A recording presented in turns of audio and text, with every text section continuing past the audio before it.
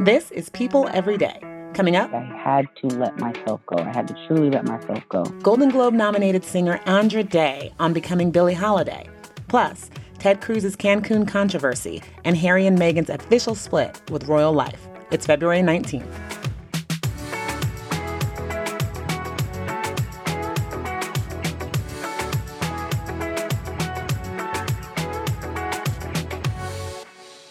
Hello, and happy Friday. This is People Every Day, presented by Macy's. I'm your host, Janine Rubenstein, and I am looking forward to the weekend. I don't know about you, but for a short week, this one sure didn't feel like it. But I hear Mercury is no longer in retrograde come tomorrow, so cheers to that. And later in the show, I get to chat with Rise Up singer Andra Day, whose new film, The United States versus Billie Holiday, is earning rave reviews and even award nominations. So we get into her whole transformation later on. But to kick things off, let's head over to Texas. I am joined now by People.com politics editor Adam Carlson. Adam is going to help me break down something dominating the news cycle right now, and that's Texas Senator Ted Cruz's horribly timed vacation plans. How are you doing, Adam? I'm hanging in there. You know, I spent way too much time analyzing social media photos of Ted Cruz at the airport this week, more than I would have expected. But okay, so let's walk folks through the ins and outs of our coverage on this. I mean, of course, it began with those images, like you said, of maybe Ted Cruz, maybe not Ted Cruz, flying out amidst this unprecedented winter storm Uri that's crushing his home state. So how has the story evolved since then? Right. So let's rewind back to Wednesday night, which is when Ted Cruz, the junior senator from Texas, was photographed leaving Houston, flying to Cancun with his family. Photos on Twitter soon circulated. No one was quite sure if it was him, and his aides refused to discuss it for almost 24 hours, although it became pretty apparent pretty quickly that it was Ted Cruz.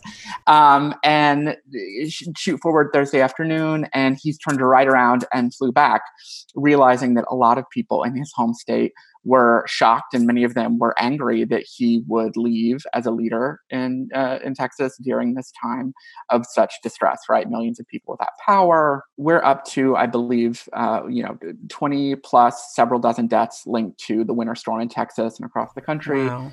Texas is really the epicenter here of people suffering. And the stories that we've covered on the website and the magazine are really, really wrenching, even as people are helping each other. And it now looks like Ted Cruz, frankly, pieced out during all of that. So let's talk about this unwritten rule in politics. Like, why was this such a huge mistake, specifically for him? Right. So Ted Cruz is not the first, and certainly won't be the last politician or person in leadership to be caught going on vacation in a time of crisis. It's something that people routinely and understandably get upset about. Ted Cruz happens to be someone who typically calls out other politicians for behavior he doesn't like. And as it would happen, he has a whole history of tweets about other politicians going on vacations or taking leisure time when he felt they shouldn't have during times of crisis. And that just added to this feeling of hypocrisy on Thursday morning, Thursday afternoon, when people realized, Ted wasn't living by his own advice, and he and his family had booked this trip. So he has said now, whether the decision to go was tone deaf, look, it was obviously a mistake. In hindsight, I wouldn't have done it. I was trying to be a dad. So he's bringing his kids into this. Essentially, the reasoning he has now is that he needed to drop them off, or is that still the line? That is still his line. So when he arrived back in Texas, he gave a brief press conference, and then he appeared on Fox News Thursday night and kind of doubled down and said, I wanted to help my daughters. They're both really young. They're still in school. But the story kind of shifts and has shifted over, the 24 hours since he arrived. So he still keeps saying, my daughters are out of school. The Senate is in recess this week. So I wasn't in DC, and they wanted to get away. And I was just trying to be a good dad.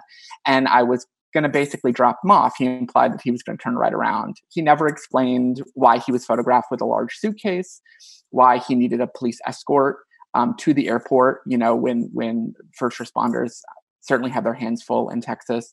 And then, most notoriously, his wife had this group chat with a bunch of her friends, and someone or someones in this group chat leaked the messages to a bunch of press outlets. And it really showed that it wasn't just his daughters who'd been considering this trip. The whole family had wanted to get away.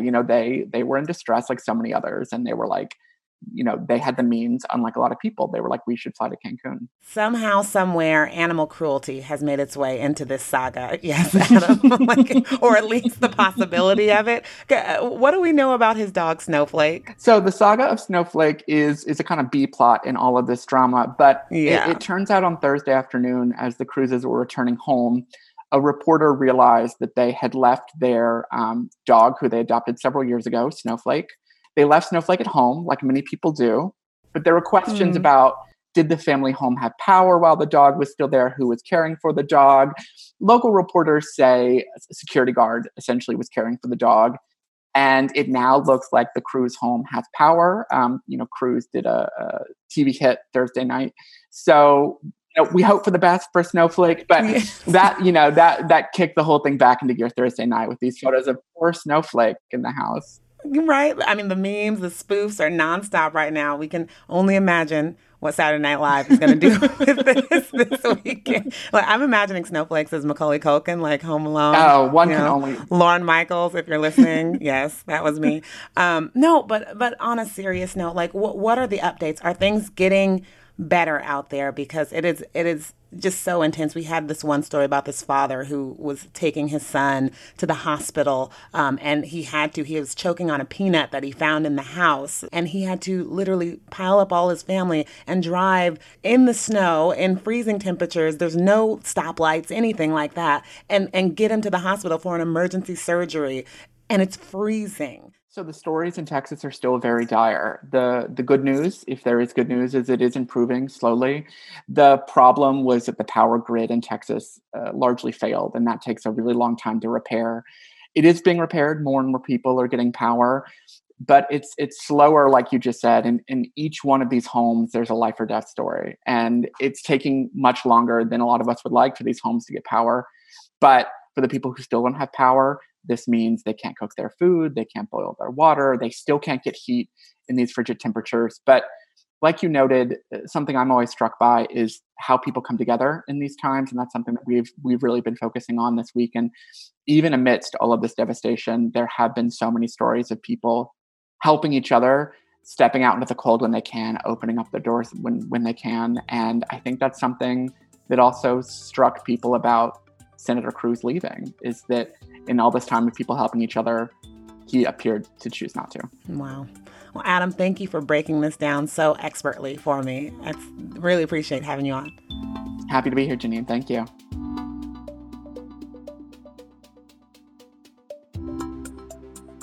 I'm here now with Michelle Tauber, People Royalty, but a Royals expert, to get into everything that's coming out of Buckingham Palace today. But first, Michelle, I have a quick question. Yeah. Okay. It's personal. Side part, or middle part? Oh, side part, definitely. I feel like Jan Brady. I feel like Jan Brady with middle part. So okay, that makes you, millennial, which is now considered pretty old on TikTok, because they were coming at people who have side parts and saying it's all about the middle part if you're young and in the know. Oh, I'm sure that's true. I'm a dinosaur Gen Xer, so I'm not surprised by that at all. Look, I'm a proud millennial, okay? I am not old yet. I'm also black, so black hair is different. With middle part, look, braids, dreadlocks, it's all over the place. So I do it all. Thank you very much, Gen Zers. Okay, so Meghan, she's middle part, right? Middle, mostly? Actually, she is, I think. Yeah. Yeah. You're right. Okay. Yep. And she's free now. So let's get into what officially free. What is the news about Meghan and Harry, and why is it something we knew but not really? Yeah, wow. Even when you know something's coming, it's still kind of a big shock when it comes from Buckingham Palace and the office of the Duke and Duchess of Sussex, which is what we got today. So we knew that year probation period was ending in March. That's the period they had set up to figure out how they wanted to do things. And in fact, what the Queen's thinking had originally been was, why don't we give them a year to see whether they like life outside of the royal fold? And we didn't think that they were going to want to walk back through that door. But, hearing today the finality of their decision to officially close it and say, we're done with royal duty for good, it was kind of a big jolt, honestly, to hear. And we heard the emotion in the Queen's statement that, we are all saddened by this. And so what have they officially lost at this point? Because we heard about all the things that were going to be taken off of their plates or taken away from them. So what do they still retain and what don't they have or have to do anymore? Yeah. So I think a really important point to emphasize is that and this was in the statement from Buckingham Palace, they are still members of the royal family. And I get a lot of people asking me, are we still going to call them the Duke and Duchess now that they're not royal? And I always say, no, they are still royal. They're stepped away from royal duty and the royal work. And we know why they did this. They wanted to be financially independent, make their own way, not be dependent on the crown, the purse of the crown. So the Queen's philosophy is, if you're going to be financially independent, you can't have one foot in and one foot out. In other words, if you're signing deals with Netflix and Spotify, you can't also be representing Crown and Country and putting yourself forward as an official face of the royal family. So that's what that was about. So they do retain their most prestigious titles, which are His and Her Royal Highness. Those are known as the HRH titles. Nice. Those they have, yeah, but they're not really going to use them. And then I know, like, my producer, when this news came through, she was asking about his Invictus Games that we know means so much for him, for wounded warriors. So does he still get to do that? Yeah, he is going to. They actually came out with their own statement that Harry will remain a patron. I mean, he founded those. He's no longer having these official, representing the Queen in several charities. And Meghan too, she was they call it patron in the UK. She was a patron of the National Theatre. Those are the things that were taken away. But they are still supporting those charities. And the couple themselves made a big point of saying that. And I think it was really interesting that the Queen said something along the lines of, going your own way financially is incompatible with a life of service. And then Meghan and Harry made a statement that really could be seen as a rebuttal of that, in which they said, there are essentially many ways to serve, and service is universal. So I thought that was really interesting, because it was definitely kind of a pushback on this idea that there's only one way to do it. They're saying, we're doing it our way. That was the classiest argument I think I've ever heard. Yeah, it was very civil, right, Janine? It's like, only can British royals argue this way. I love it. You're making me miss Bridgerton already. Michelle, thank you so much for getting into this and breaking it down for me. Thank you, Janine.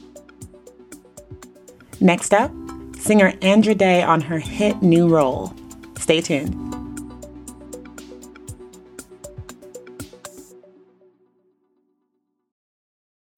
When you need mealtime inspiration, it's worth shopping Kroger, where you'll find over 30,000 mouth-watering choices that excite your inner foodie. And no matter what tasty choice you make, you'll enjoy our everyday low prices, plus extra ways to save, like digital coupons worth over $600 each week. You can also save up to $1 off per gallon at the pump with fuel points. More savings and more inspiring flavors make shopping Kroger worth it every time. Kroger, fresh for everyone. Fuel restrictions apply.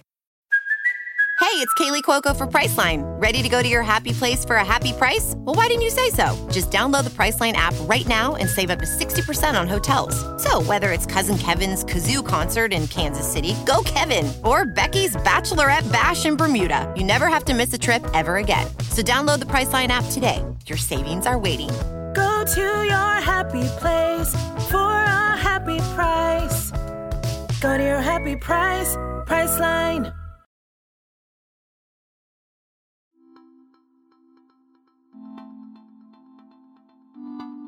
Andra Day is a singer who had us at hello. Her hit single, Rise Up, was music to everyone's ears when it was released in 2015, showcasing her rich, warm voice and its unmistakable runs and trills. A star was born, and now that star is even brighter, as Andra Day is now a Golden Globe-nominated actress, having stepped into the role of the legend Billie Holiday for Lee Daniels' new film, The United States vs. Billie Holiday. So joining me now, the woman herself. Andra, what is up? Hey, how you doing? I'm good. How are you doing? I'm good, yeah. I'm just, processing everything. Or maybe I'm not processing it. I don't know. Well, the nomination, the Golden Globe nomination, did that kind of throw you for a loop? Yeah, I think that, and I think just everything. It's just kind of like a wild ride, and you're in the bubble, right? When you're on set and you're filming, and I sort of forgot all of this stuff has to happen once you're done filming. Oh, so, yeah. But it's really amazing. I'm grateful for just people's response and for the noms and everything, and it's a lot of faith and a big effort by a lot of people. Awesome. Well, yes, the filming is just the beginning because this has taken on a life of its own. I'm so excited for this film. Tell me about what it was like stepping into this role. Once you knew you got it, you went through the audition, you got it, and then knowing you had to become Billie Holiday. What did you do? What was your first step? What was my first step? Well, my very, very first step was prayer. And then I think after that, it was letting go. I think the first thing, I think about I had to do it, research. I was looking at everything. But I think the first thing I had to do is accept the fact that I had to let myself go. I had to truly let myself go and just sort of be more fluid and free-flowing, not just as a person, as a person of Billie Holiday, and then also as an actor, right?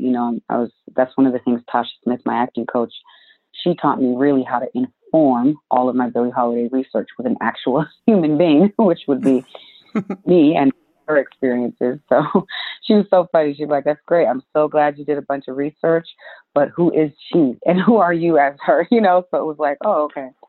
And so she taught me how to do that. Tom Jones, my dialect coach, taught me how to get her voice, how to understand the place she breathes from. We looked into where she holds her tension, which is in her shoulders and her upper back and in her chest area. And tell me about the physical as well, because you had to go through a transformation.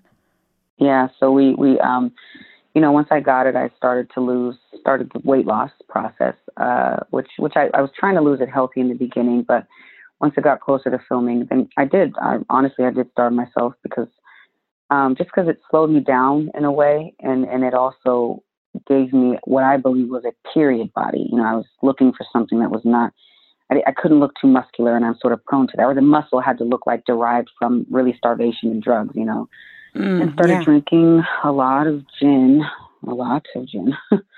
and just cussing, just generally being more sexual in my behavior, which is also not really part of my life. So, it's that whole transformation and not taking. You went deep. Yeah. I mean, I think that that is the only way to play a character like hers. There's something about her that grips you and takes hold. I don't know that she ever really does let go. We'll see. Only time will tell. But, it was definitely a transformation. And then cutting all my hair off. Which I was like, oh my gosh, 12 years of growth. No, but, no, the natural hair journey. Yeah, that's right, exactly. And usually you're celebrating. You're like, yay, big chop. But I was like, did we just straight razor the back of my head? Okay. Oh no. Oh, it was worth it. I was happy actually. I actually really am enjoying the short hair. So ultimately it was worth it. And I think there's just no way to do a character like hers justice without going. I mean, she's a Black woman in her 30s, 40s, and oh yeah, there's no way to do her justice without going that deep. And as a fan, I'm excited, but I'm worried. Like the drinking and the smoking, your voice is like platinum. Oh, thank you. Is it okay? We're going to get there. It is still recovering, and I believe that it will fully recover. But yeah, it incurred damage. But I also, it's like that's Billie Holiday's voice. It travels a long way through her body in order to get out to the people, and I couldn't just sound like that. I had to be that and feel that. So yeah, it took a toll for sure. But my ENTs got me. I think I'll be good ultimately. I hope so. I will be. Good. What was the biggest misconception about Billie Holiday that you wanted to break in this movie? Maybe one you even had yourself. I think the biggest misconception was that she was troubled. You know what I mean? And that she. Oh, you know what the thing is? Here's the phrase that really kills me. Right? That she wasted her life and wasted her talent. You know what I mean? I go, what? this woman sacrificed her life and sacrificed her gift so that we could enjoy the freedoms or some of the freedoms that we have today. You know what I mean? And that's the truth of the matter. And so I want people to know that she was not a tragic junkie who sang jazz well. You know what I mean? She was a great godmother of civil rights who happened to also be extremely talented, who happened to also be extremely traumatized because and was trying somehow to just get well and to get healthy. And we're all addicts, right? And we're all trying to cope with trauma and different things, and it manifests itself in ways in our lives. And at that time, there was not the education about drugs. Drugs were also being encouraged for use by our community. We were being encouraged, right, to use these things, and they were being pumped into our communities. And she was alone, you know what I mean? And Jim Crow and the establishment and the system of the government had taken everything from her family, her ability to have kids, and, left her sort of with this addiction and escaping void and need to sing Strange Fruit. So she was really truly the early godmother of civil rights. And she was just living and then dealing with all of that trauma, trying to cope. The entire government went after her for singing Strange Fruit under a made-up guy who were on drugs. A song written by a white man. Yeah, it was by a Jewish poet, Abel Meeropol, who, by the way, which goes to show you didn't have to be black at that time to know that lynching black people was wrong. You know what I mean? Like that part. So yeah, exactly. Clearly, he saw and he got it, and she understood it, and of course she got it and lived it. That's her experience as a black woman, and she experienced her own very public lynching. And so those are complicated circumstances. Yeah. Oh, my goodness. Andra, thank you so, so much for just breaking this film down. I'm so excited for you. I am rooting for you, and I can't wait. Thank you so much. Oh, that's a blessing. Thank you. I enjoyed talking to you as well, too. Thank you. That was singer Andra Day. For more on her and the United States versus Billie Holiday, head over to people.com. And now, something to make you smile. You know that thing NASA did this week? Landing a new robotic spacecraft on Mars? Well, one of the head engineers on that project is just as awesome as that. 41-year-old Diana Trujillo is a Colombian immigrant who came to the U.S. when she was 17, had $300 to her name, and initially found work cleaning houses. But she had a dream. Listen. If I could be out there as an astronaut and represent humanity, there was no more bigger honor than that. She put herself through college, and now she's an aerospace engineer that just got us to Mars again. Take that for motivation. Have a great weekend. People Every Day is produced by Julia Weaver, with help from Fallon Harge and Maureen Malarkey and Eliza Sessler. Executive produced by Christina Everett and mixed by Vahid Frazier and Mary Dew. People's executive producers are David Flumenbaum and Zoe Ruderman. Special thanks to Mangesh Hattikudur, Will Lee, and the incredible staff at People and iHeartMedia.